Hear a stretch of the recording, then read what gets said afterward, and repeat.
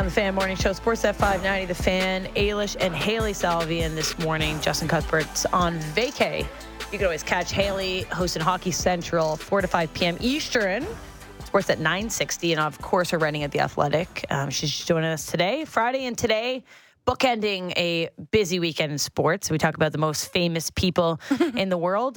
We got one of them next. It's not Brad Pitt. I just panicked.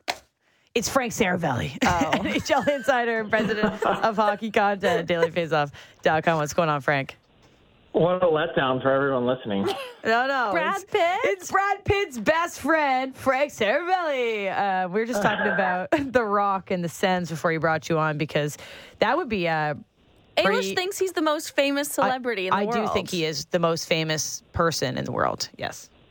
Yeah, I think he's certainly up there when you consider worldwide appeal. Mm-hmm.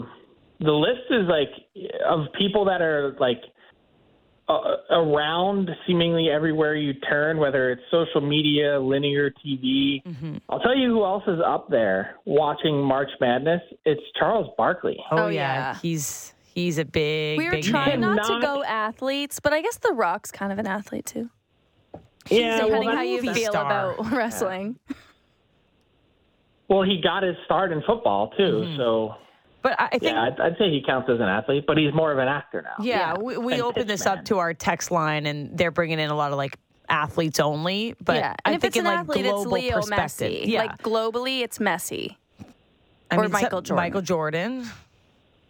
Tiger. Anyway, this is we just went besides the point, but Frank is just fine. as popular as The Rock.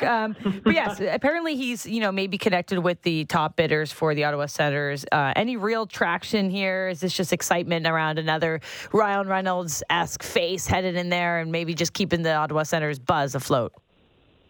Yeah, I think he's just another, I don't know all the details, but sounds like another person that's sort of, connected on the, I don't know if auxiliary is the right term, connected on the side to this as a face to it. And, could potentially be involved in a big promotional way, which I think is kind of the point. Ryan Reynolds, I don't know whatever happened with this, $1 billion Mint Mobile deal that he had, but I don't know how financially connected he is to the bid. I think it was always more of a, hey, you'll come in and be our promotional arm, our promotional aspect of it. And it feels like, even just from a pure business perspective, whether it's The Rock promoting his tequila or promoting the XFL or whatever it is, it seems like he's always got something on the go. And so Reynolds is kind of the same way as well.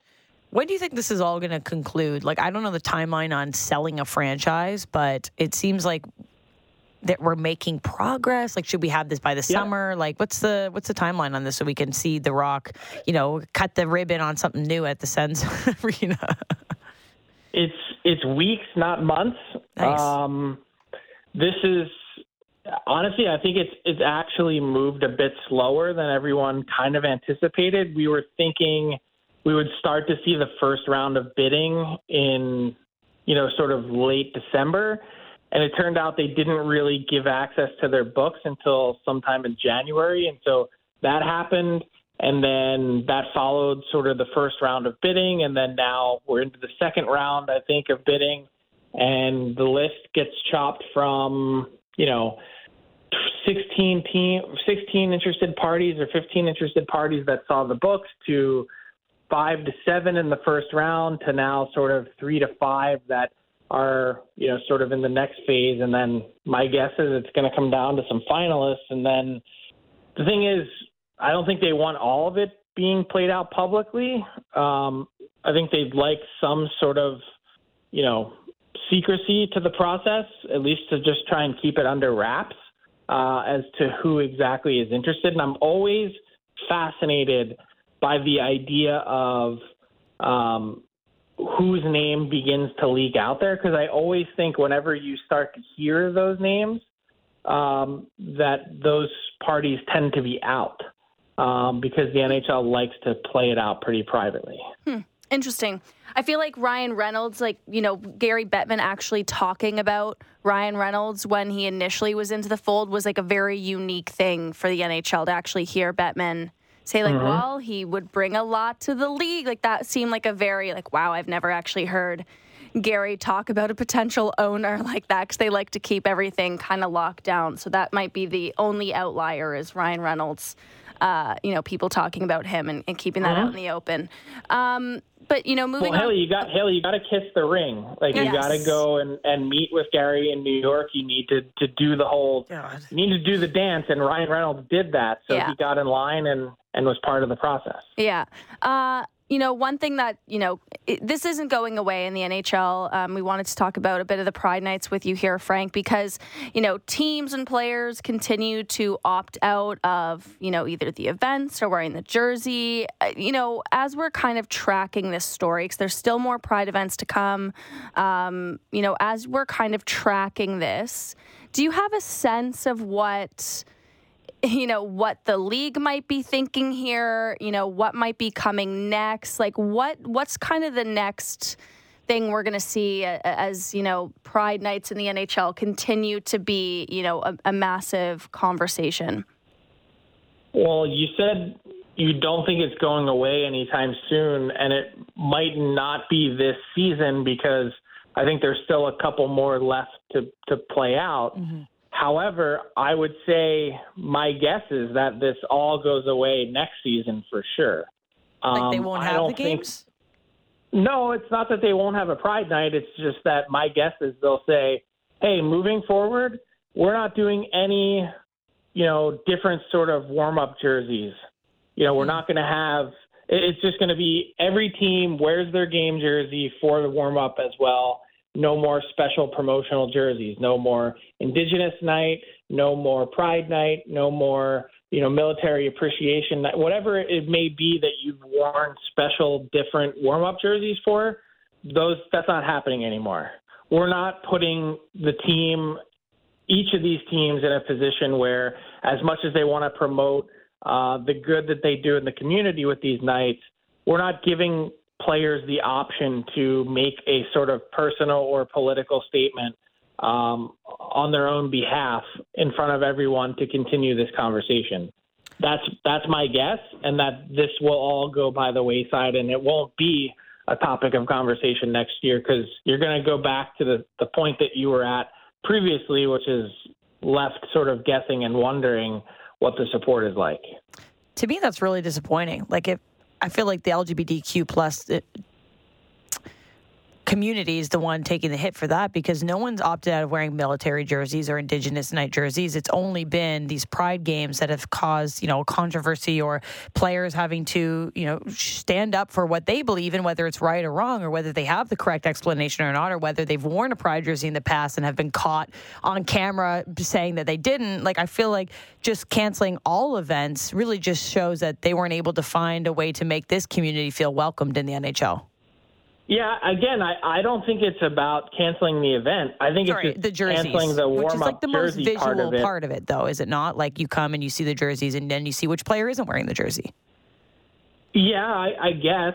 I would also argue before we were really paying attention to the jersey, I mean, there's a very small chunk of fans that make it into the building in time for warm-ups that actually end up seeing it. So my guess is this just became sort of its own thing once Ivan Provorov went down this path. Before this, were we keeping track? I don't think we were. We weren't monitoring it. And it didn't pop onto our radar really until sometime early this calendar year. So it's not about support. The support is there, and it feels like the support is there for 99% of the participants. It feels like a small number that have sort of taken over and changed what these nights are supposed to be about. And instead of focusing on all of the people and the teams that do a great job in promoting and welcoming all types of people from all different communities into the rink with these special nights, it's that we end up focusing on the one person or two people on a team that don't participate, and that's where all the attention goes. And frankly, that's what it shouldn't be. Yeah, and I completely agree. I feel like these last couple games, you got to expose a couple players individually. You know, Eric and Mark Stahl, for example, declined to participate, but the rest of the Panthers went forward with their Pride Night jerseys, and I feel like that's That's the way it should be. And that's exactly where it should be as well, right? If your whole team decides not to, I feel like you're sheltering some players that should be, able to talk about their beliefs, like whether you agree with it or not, or whether you're religious and you understand the, repercussions of the Bible, or the Russian players that have, issues back home, which I want to ask you about, because NHL said that it seems like there's no players at risk in terms of like the Russian government, but I don't know how much they would know about that, right? Like I don't know if the pulse they in would Russia. know. Okay, so they're following very closely, and there's security experts that work for the league that are so then that's a involved legitimate reason. Yeah, it is. Okay. I mean, but so look at I'm saying it's not a legitimate reason to not participate, because what about all the other Russian players that have this season and last that have worn Pride Night jerseys that have had absolutely zero issue whatsoever? No, I see that's where I guess by just removing the issue of having to wear jerseys for anything just seems like an easy answer that might not be the right one in a sense. And I understand that maybe not a lot of people are coming to warm-ups to watch, but those that are a part of that community, maybe it's 10 each game. Like I feel like that's enough that might make communities feel welcome at an arena or not. And just removing the visual aspect of wearing a jersey just seems like the easy thing for the NHL to do. But I understand that they can't force people to wear jerseys. I just wonder, the next couple games moving forward, if you're a team, like the Maple Leafs, I believe, have their Pride Night coming up. Like, I feel like there's got to be some anxiety or some thought about how to approach this, because the PR of one player deciding not to, as you said, it really just derails the entire event. Well, yes, and that's what makes the whole effort really tough to pull off, in the sense that teams are sitting on pins and needles here, being like, well, are we going to have full participation or not? And if we're not, how do we get ahead of this? How do we have this conversation? What's the proper statement to make? And so the easiest thing I think to do, and I'm not saying it's the right decision, it just feels like this is the sort of path that the NHL might take, is just to say no one needs the black eye from this. This doesn't need to be a topic of conversation multiple times a week, as it has been, for the last few weeks now. Let's just remove the idea of the conversation whatsoever. That feels like what the NHL's path would be. I think the teams that have gone ahead and worn the jerseys, despite certain players not participating, deserve to be commended, because that was their plan. They want to actually show true support for the community, and they've done it. And if you don't want to participate, you have to answer for it yourself and deal with whatever repercussions may or may not come from it. I think the other path, too, that hasn't really been talked about all that much is, guess what? If you don't participate and you don't warm up, well, then you're not fit to be a professional hockey player that night. I'm Don't sorry, play. You can't play in the game.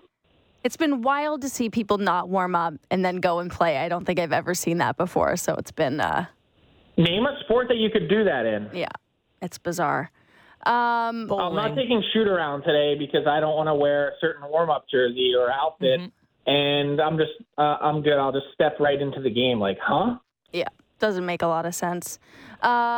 Obviously some of the guys in the Edmonton Oilers have been pretty vocal in, support of having Pride Night and saying, everybody's welcome here. We heard Zach Hyman talking about it. We heard Connor McDavid talking about it. So, kind of transitioning to the Edmonton Oilers here for a second with you, Frank. Do you think Connor McDavid can hit 70 goals?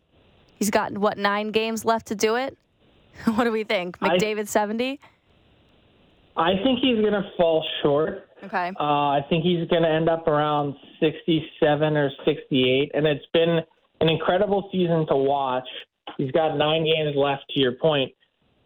I'll tell you the one chase that I'm actually more interested in than Connor McDavid getting to 70, and that is, it's one that has not been talked about very much this year, but Leon Draisaitl now has 28 power play goals. He's 6 away from the NHL single-season record held by Tim Kerr, 1985-86. I thought a record that will never be broken. Think about it. 34 power play goals in one season. 34 any goals is a good season for anyone in the NHL, let alone 34 power play goals. The number of power play goals that Draisaitl has scored this year has flown way under the radar. If he's able to hit 30, he'll be the first player since Mario Lemieux in 1995-96. So he'd be the first player in the salary cap era. He's only 2 away. He's on pace for 32. If he has one of those magical nights, a 2 power play goal night in the next 9 games, look out. Like this, he's closing in, knocking on the door. Like that record is on the table. So to me, it hasn't gotten nearly enough love. That power play obviously has been special, and it's been, also a huge driver in what McDavid has put up as well. McDavid has 21 power play goals himself, 42 power play assists. So that's 63 points for McDavid on the power play out of his 139. It's crazy to think about. It's wild that McDavid obviously is having a really special season, and then you look at Draisaitl and he's already at 112 points. He's putting together, he's on pace for another 50-goal season himself. I feel like Braden Point, though, might be cool, the most quietly on pace for a 50-goal player this season. He's at 45 points. Are people talking about the season Braden Point's putting together right now? Maybe it's not something people want to hear in Toronto because they're going to be on a crash course to meet in the first round, but Braden Point's having himself a season. He is, and I would say also quietly, Nikita Kucherov already crossing 100 points is another season that next to no one has been talking about. It's sort of like everyone shrugs, yep, Kucherov, good player, Point, on pace for 50, good player, but those numbers are sort of eye-popping in their own right. And if you were to take, the ridiculous numbers that McDavid is putting up this season, and frankly, Draisaitl at that, we'd be talking a lot more about those. It's almost just that because he's at only 102, and McDavid is, 30-some points ahead, and Point is already 15 goals behind McDavid, that they look paltry in comparison, but for everyone else, the sort of mere mortals in the NHL, those numbers have looked pretty good. So, guys, I also have a confession to make. Whatever I said about Austin Matthews the last few weeks, I'd like to take it back. We've got it on tape, Frank. We're gonna replay that in the playoffs or down the stretch here. But I think you're not you alone. Should, what did he I'll do? Tell you what, Saturday, he said he was I've been bust. saying this for. I didn't say bust, but I just kidding. For weeks I was saying I can't believe that no one is talking more about how disappointing Austin Matthews' season has been, and it's almost. And I took that personally. I was wondering if he was, because when you saw, and I'm sure you guys watched Saturday night, that is the first time all season long that I was like, oh my God, he's back. Got 15 shots on net. He had that, no matter, it was like the cool assassin. No matter what happens in this game, I'm going to be a threat every single time that I'm on the ice. Yeah. And that has not happened all season long. You've been waiting for it, saying, what's wrong with this guy? Where did this go? Mm-hmm. Last year, every single night, it was like, this guy, he's going to score 6 times. And Saturday night, I was like, oh, there it is. This is the first time I've been able to say all year long, he's back. Yeah, maybe there's something to be said about, hey, this regular season really didn't mean much, and you can turn it on in the playoffs. And I think we were seeing that as a negative in a sense. Matthews he was also hurt. Yeah, of course. And we find that information out, which helps in terms of giving a full perspective of this. But yeah, Saturday night, and I think the last 3 games in general, he's looked back to Hart Trophy caliber Austin Matthews in a smaller sample size. 15 shots on one net. In one game is pretty damn good. He looks like he's turned it on for sure. The Maple Leafs need that. They've got John Tavares producing on the power play. Alex Kerfoot, noted 2-goal scorer in 3 games. Things are looking good here in terms of that smaller sample size. But we were just talking about the one team from Alberta, I want to talk about the other one, the Calgary Flames. Has anybody had more of a disappointing season than the Flames? Is that going to trickle into their head coach in terms of what's going to happen this offseason? I just feel like there's so much excitement about what the Flames did or how they looked at the end of last season, and this trickle effect of, I don't know, losing every single one-goal game that you've ever been in really seems to have deflated that fan base. Yeah, deflated is a good word. Perplexing is another. It's been a really strange year to watch because, watching the games really closely, like you see a team that clearly has talent and capability and can't string it together, and they play, even in games themselves, play really dominant stretches where they look really good, and either they're so incredibly fragile and they blow a lead, or their goaltending lets them down at the wrong time, or it's a 25-foot rebound right to the stick of the opposition, that it's just been one thing after the other. And so what that all boils down to me is it feels like changes are coming.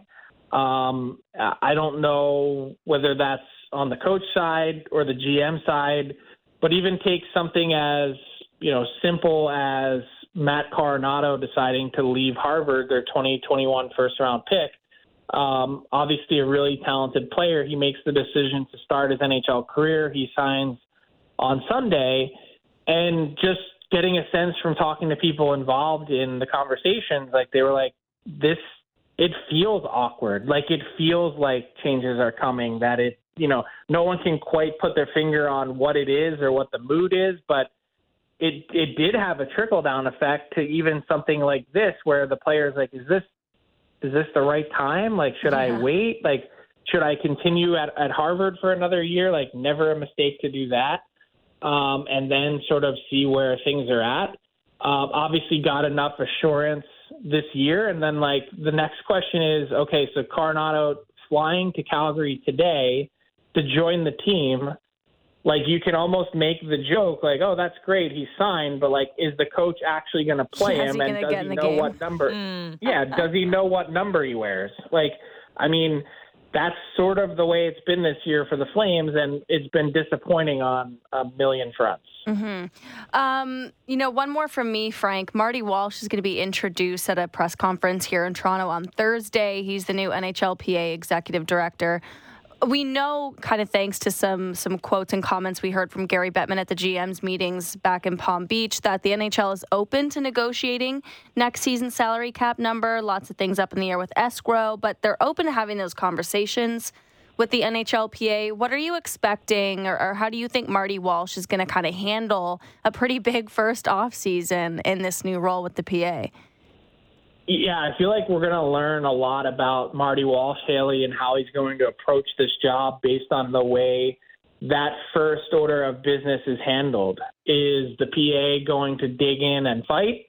Is the PA going to, come to some sort of easy accord?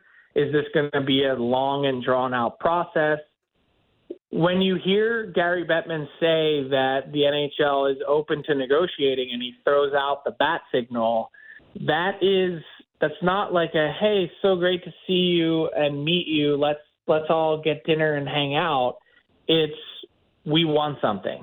We've seen this act for literally 30 years now. We know what, we have an idea of what the NHL is looking for, and I reported it a couple of weeks back when this idea first surfaced. The league is basically looking for the NHLPA to roll over on a few HRR claims that are outstanding from the last few years, and those books have not been closed from previous seasons because of that. I don't know the exact total of dollars that the NHL is looking for sort of the NHLPA to sign off for on those claims. I'm told it could be as high as 9 figures, meaning, $100 million or more. We'll see. And sort of how that path is navigated by Marty Walsh, I think will be a really fascinating insight into how his tenure might play out. And it's going to be interesting just to see also what he says in general. A lot of people view this position for Marty Walsh as someone who's become a career politician now as just sort of a stopover point between the Department of Labor to what? Is he going to run for governor? Is he going to run for Senate? Like, who knows what's next for Marty Walsh? And is it a long-term, Don Fehr was in the post for almost 11 years at the NHLPA, way longer than anyone expected. No one really has any sense yet as Marty Walsh, I believe, arrives in Toronto today for the first time to get a lay of the land and meet with NHLPA executives in the flesh in Toronto for the first time. No one really knows what to think. Maybe we should head down there and ask him, Haley. What do you think? I mean, I might head down there, but I'm not going to ask. Wow, that's someone else do that's that. your role as a journalist. See what's up with them. Yeah, my role covering the NHLPA. I'm sure somebody else will do that. Frank, one last one for you here. You mentioned a couple NCAA to NHL signings has happened. Any specifically with playoff teams that we should be interested in? Obviously, we know Matthew Knies. We got the Frozen Four set this weekend. QPAC, Michigan, Minnesota, Boston. A couple teams now have ended their seasons. Anyone we should keep an eye on this week? By the way, you mentioned the Frozen Four. It's some legit blue blood teams. Oh yeah, big boy teams that are in that different Frozen Four. Than NCAA Final Four, basketball. Eh? Yeah, March Madness for sure. Yeah, it's totally different. These are like the legacy programs, and there's frankly a lot of star power that comes with that. I think my eye, and I think specifically a lot of people are focused on Matt Knies and what happens with Minnesota, and obviously he's expected to join the Leafs after the fact, and they've accounted for him to do so. My question is, how much of an impact is he going to make? And he's not the only one that's expected to join a playoff team. Luke Hughes leaving Michigan as well. That's expected to happen, and he's going to join the New Jersey Devils. How much will these guys play? And it's interesting because when you have the first year of that contract burned, teams want to see how well adjusted you are to the NHL. So I'll give you another example, and he was talked about a lot less, and understandably so because Coronado was a first-round pick in Calgary. But a player that had more points than him this year, Alex Laferriere, on the Harvard team, he's joining the Los Angeles Kings. So he signed his entry-level contract to leave Harvard on Sunday as well. And the Kings are bringing him in even as a third-round pick. He's going to go to, I believe the plan is for him to go to AHL Ontario for a few games. And then they want him playing NHL regular season games for a Kings team that's, in the hunt for a division title. They want him playing NHL regular season games before this calendar is up so that he can then potentially, if need be, step into the Stanley Cup playoffs if they feel like he's ready. And some players are more well-adjusted, more ready to go than others. So everyone wants to get a sense of that really before you get to the playoffs, just in case you need them. That's a lot of pressure, but these kids are, as you said, blue blood teams. Harvard was a great one as well. They didn't make it all the way, but a lot of great talent. We'll know by next time we talk on Monday morning who the national champion is, and then we can talk all about when Matthew Knies makes his trip to Toronto. One more week. April 6th is it's one more additional weekend. So 2 Mondays from now. I thought it was this weekend. I know I heard. Well, that's the thing. That's why everyone was watching the NHL teams were watching this weekend. That's right. Michigan goes to overtime last night against Penn State, and that was the best game of the tournament so far. And they're saying, the Devils are like, oh, man, are we actually getting this guy this week as opposed to having to wait another 10 days or 13 days? Yeah, well, it'll be worth the wait for some teams here in Toronto. We'll just have to keep waiting for Matthew Knies. Frank, appreciate you joining us this morning, as always, every Monday, and have a great week. Yeah, you too, guys. Take care. Frank Seravalli, NHL insider and president of hockey content at dailyfaceoff.com. I can't believe you have to wait another week. I forgot about that whole buffer period. Yeah, it's okay. The anticipation is real. All right, it's time for something to chew on, brought to you by Great Canadian Meats. Yum, yum, yum. We've been trying to put into perspective, I think all season long, just the year that Mitch Marner has had. He's been the Maple Leafs MVP. I think it's easy to state that, nonetheless, over the last little stretch. A lot of other people putting themselves in that conversation in terms of smaller sample sizes. But Mitch Marner threw 500 games with the Maple Leafs, and he hit that milestone yesterday. Yep. he ranks 18th in goals, but first in assists and first in points and second in power play points. So in his first 500 games with the Maple Leafs, he's made history already with some of the best stats in Leafs franchise history. First in assists, first in points, with 549 points through the first 500 games as Maple Leafs. So he's already well on his way to being a Leafs legend? Question mark. Where will he rank? Get the statue planned out? Hang the jersey from the rafters? I'm just saying, first 500 games, looking like he's locked up a couple first place rankings in Leafs history. Yeah. Yeah, I mean, obviously, it's hard to make these proclamations when the career's not over yet. Of course. But yeah, so far he is tracking pretty well, to say the least, for Mitch Marner. I think my favorite thing about his 500th game was the header. Yeah. The headed assist that he almost was. Calle Yarn. Oh my God, he got absolutely robbed by Kevin Lankinen. That save was incredible. Just kind of stole away the header assist from us for Mitch Marner in game 500. That would have been special. That's called using your head. I think he talked at intermission with Sean McKenzie, and Sean was like, "What happened there?" He's like, "Well, I didn't have any other way to play the puck forward, so I just figured." He was watching a lot of World Cup. That was what was readily available to him. So he just, had a little hop, pumped himself in the head. Nice little pass. He would have been leading the Leafs in franchise history in header assists in the first 500 Is that games. true? I don't know. Just made that up. Somebody roll the tape. We'll ask Sportsnet Stats to tweet it out. Daryl Sittler actually did it 4 times. Oh, God. I don't know. Probably.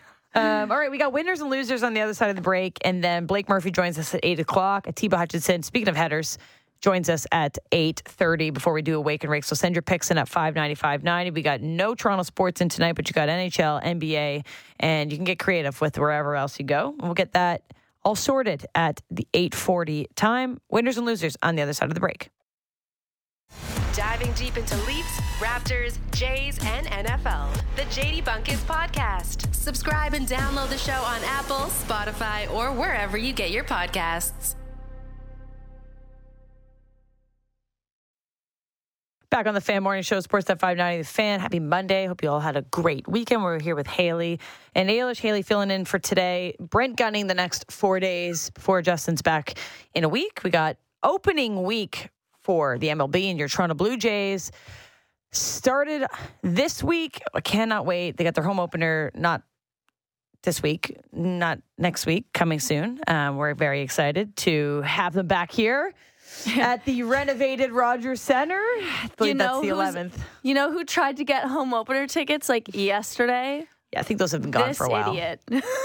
It's been a little while. When did those go on sale? A long time ago. Wakey, bud. Ooh, home opener? We'll see what we can do. Maybe I'll go to that. It might be secondary market for you, unfortunately. But it's going to be jam-packed. Excited to see. And that's my first winner is Alec Manoah. So we talked about this Friday. We teed up who was going to be the Blue Jays opening day starter. The MLB did a rollout, which I thought was really a smart idea.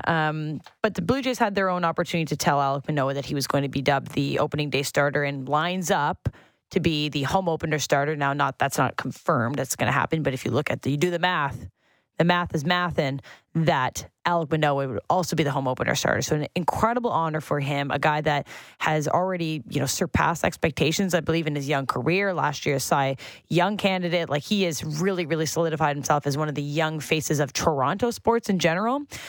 His playoff performance was something that, a lot of people thought, did he crumble under the limelight? Was it too much for him? I think this is an incredible opportunity to prove people wrong, to say, hell no. I am the guy. I can walk the walk. I can talk the talk. He's extremely proud. He's worked really, really hard this offseason. Everything you see coming out of Alec Manoah's social media is full of confidence. For him to get the vote to be the home opener and opening day starter is really great. I actually have the clip, too, of the Blue Jays telling him about this obviously really special moment.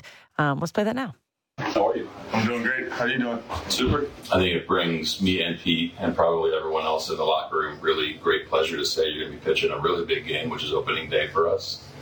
Let's make this a habit. Yeah, let's make this the first of many opening day starts for you. Okay. So there's no decision anymore, right? Awesome. All right. Thank you, guys. Thanks, Will. Thank you, Snide. Congrats, buddy. Thank you. Proud of you. He's smiling a lot.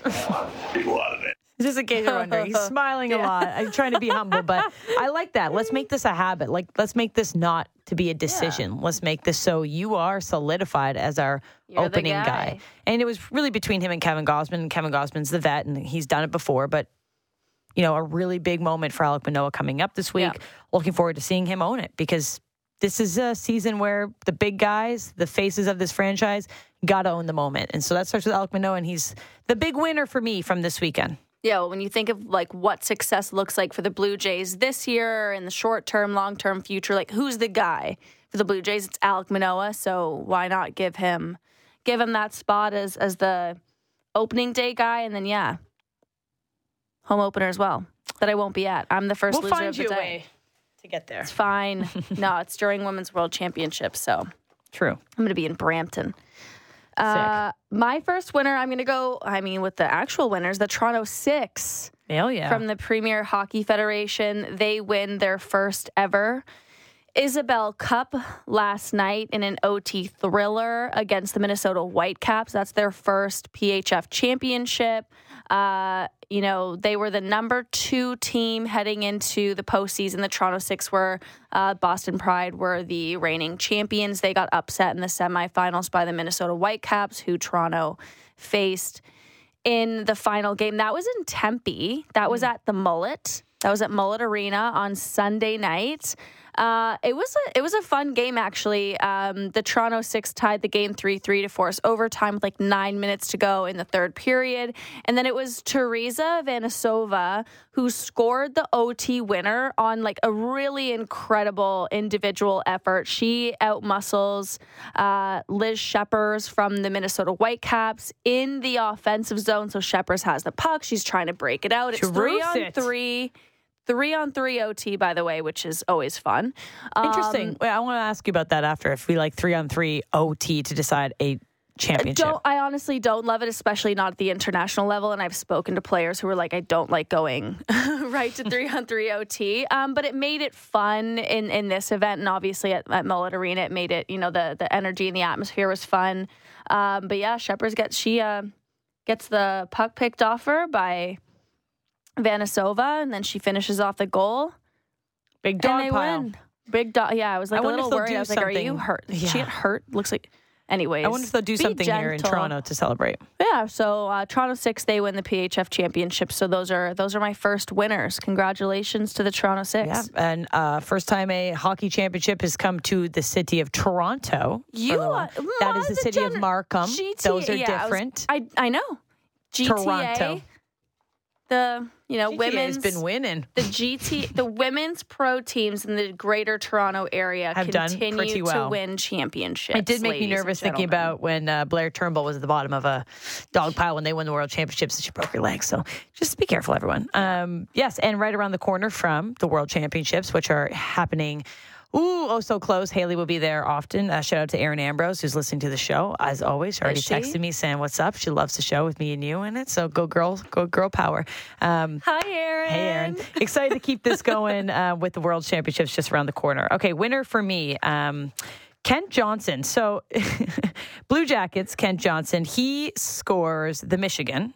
He successfully pulled off this play at every level except for college, where he played for the University of Michigan, which is very fun. Loser. Come on, right? He pulls off the Michigan in the NHL, even though he went to Michigan and couldn't pull it off in Michigan. Anyway, Blue Jackets end up winning 5-4 in overtime. That wasn't the OT winner. That would have been incredible. But it's just funny. This guy, he's known for the Michigan, went to Michigan, couldn't do it in Michigan, but once again, does it. He did it at the World Juniors, etc. He did it in BCHL. So are you saying he's a loser? I'm saying he's a winner for doing it in the NHL. Okay. But it's too bad he didn't get to do it when he played for Michigan. Yeah. So Ken Johnson, winner. Okay, my next winner. Who am I going to go? Actually, you know what? I'm going to go loser here. I'm going to switch it up. There's too much positivity happening. Yeah, we can't have that, eh? Losers. Everyone who watched the LSU Miami women's basketball game yesterday. That was tough. LSU wins. They're a good team. They're headed to the Final Four for the first time since 2008. LSU wins 54-42 the final. That was a bad game. It was not good. Angel Reese, very good. Very good for LSU. I am glad to see the Tigers moving on, but that was a very bad offensive basketball game. What do you make of the Miami girls, the twins? They're like social media stars. Oh. It's a lot of TikTok happening. Yeah, lots of TikToks going on. Caitlin Clark almost had more points than the entire Miami team did yesterday. And the coach of the LSU Tigers, she went on for, I think it was like the ESPN walk-off interview at half or, between the quarters. And, Coach, what do you think about the game? She's like, if I was watching at home, I would turn the TV off. Okay. It was not good. It was not good. It was very sloppy. Lots of turnovers. Nobody was hitting their shots. Congratulations to the Tigers, but that I am a loser because I watched that game and it was bad. Okay, let me give you a winner then to even things out. 37 people somehow nailed the Final Four in their bracket challenge. Out of 20 million people. The men's one? This random. In 20 million people. 37 of them correctly predicted who would be in the Final Four, which is already, as we teed up, the second highest collective seeding of NCAA March Madness Final Four. Wow. 37 people picked that. Obviously, they didn't get their brackets correct. Like that was out day one. But 37 people picked these four teams to be there in the final. It's actually a lot more than I thought would be there. How do they do that? It's a pretty incredible amount. Maybe they made like multiple brackets, but certainly some madness has happened this tournament. We got an exciting finish here between these four guys, these four teams in the Final Four. But 37 people were right. Kudos, because I was wrong a long time ago. I forgot to fill out my bracket. So you are a loser then? No, actually, I'm a winner because you can't have a busted bracket if you don't fill one out in the first place. Very true. And I've been living a very happy life on my couch, just watching with no stress. Let me give you another one here. Okay. I'll give you some more winners. The Bruins, they played against the Carolina Hurricanes without Brad Marchand or Patrice Bergeron or Lindholm, and they still won their seventh straight game and are on pace for 134 points. Yeah, they're a wagon. They don't play with some of their best players in franchise history, too. And they win their seventh straight against Carolina Hurricanes, who are clawing their way, looking for points as well. Bruins are just coasting at an incredible pace, 7 straight wins on pace for 134 points. So winners because they seriously can't lose. It's crazy. Yeah, they're resting guys already for the postseason. Like load managing your way to wins is pretty outstanding. I mean, they're good. Their depth is wild. Like that's why the Bruins they were almost the winners of the trade deadline because the NHL's best teams somehow found a way to get better. Yeah. And I don't know. I keep saying that the Bruins are giving me like Golden State Warriors vibes in the sense that look just wire to wire dominance, but at the same time, how many times is like the best team in the NHL actually gone all the way? Yeah, like how many times have they gone all the way to win the Stanley Cup? We'll see. There's a reason that doesn't happen all the time. It's a grind. I mean, the postseason's not easy. They've got some guys who are banged up. They got some guys who are older. We'll see. But I wouldn't bet at all. I wouldn't bet against the Boston Bruins either, though. But the Carolina Hurricanes, they lose Svechnikov, and obviously Pacioretty comes back. He's going to be their big, deadline injection of skill, and then he gets hurt again. So that's disappointing. And I think last season, the Carolina Hurricanes, their big problem in the postseason was that their goal scoring dried up, and they couldn't get big goals when they needed it. And those are two huge producers that are not going to be in the lineup in the postseason. I still think the Canes are great, very good. They're still second in the league. They don't care. They beat the Leafs and then they lose the Bruins in back-to-back games. They're fine. Do you have any more? Because I got a couple if you don't. I already talked about Caitlin Clark, but she was one of my winners. Most definitely. Like, massive winner in sports in general. Only women's or men's player in history to have a 40-point triple-double in the NCAA tournament. She did that last night in the Elite Eight, and Iowa's headed to the Final Four for the first time in 3 decades. If you can't tell, I watched a lot of women's hoops last night. And it was great. It was good viewing. Ken Griffey Jr., this one's a hat tip to Daniela, who sent me this. He's 53 years old. He hasn't played in the MLB in over a decade. All right. He's going to be the 4th highest paid player for the Reds this season, making $3.59 million. thanks to deferred payment agreement extension with the Reds in 2000. He's going to be making the fourth highest amount on the Reds. He hasn't played in a decade. Now, that is nice retirement life. Just mailing it in. 10 years removed from the game, still making $3.5 million. Would be nice. I mean, Rick DiPietro still getting paid by the Islanders. And it's funny, right? When you like go through these and there's players that haven't played or like on IR for like 6 years, keeping cap space for teams. Arizona Coyotes. One more here, Lars Nootbaar. So the World Baseball Classic in general was just massive win. Obviously, we all fell in love with a lot of players and a lot of teams, and a lot of baseball stole our hearts. And Lars Nootbaar had 60,000 Instagram followers before he played for Japan for the World Baseball Classic. How many do you think he has now? He started with 60,000. 2 million. 1 million. I hate when someone like you guess and it's like way over, right? You're what like, happened to the other 1 million? It's like, oh, it's just 1 million. But anyway, he gained that many. Good for him. He's a winner. And I saw the World Baseball Classic as we teed it up, I guess a week ago. It was going to be the most watched baseball game probably of all time. 42.4% of Japanese households watched the final game. That's awesome. 42% of Japanese households It's a great watched game. the final game. That's the game was also at 8 a.m. local time, so you just Nice little show up a little late to work. No problem. Coffee, watch Shohei Ohtani go to work. Beautiful. Not bad.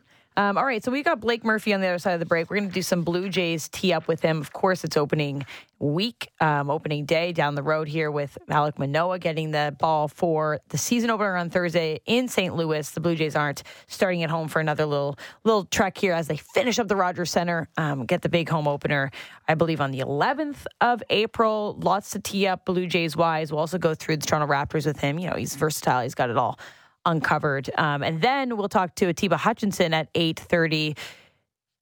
Lots of excitement around the Canadian men's soccer team who have been playing in CONCACAF Nations League action. Their first game since the World Cup back in November, so they're back in action. We'll talk to Atiba. Then we'll do the Wake and Rake. Quick one at 8:45. So send in your picks at 595.90, and we'll get to all of that in the next hour.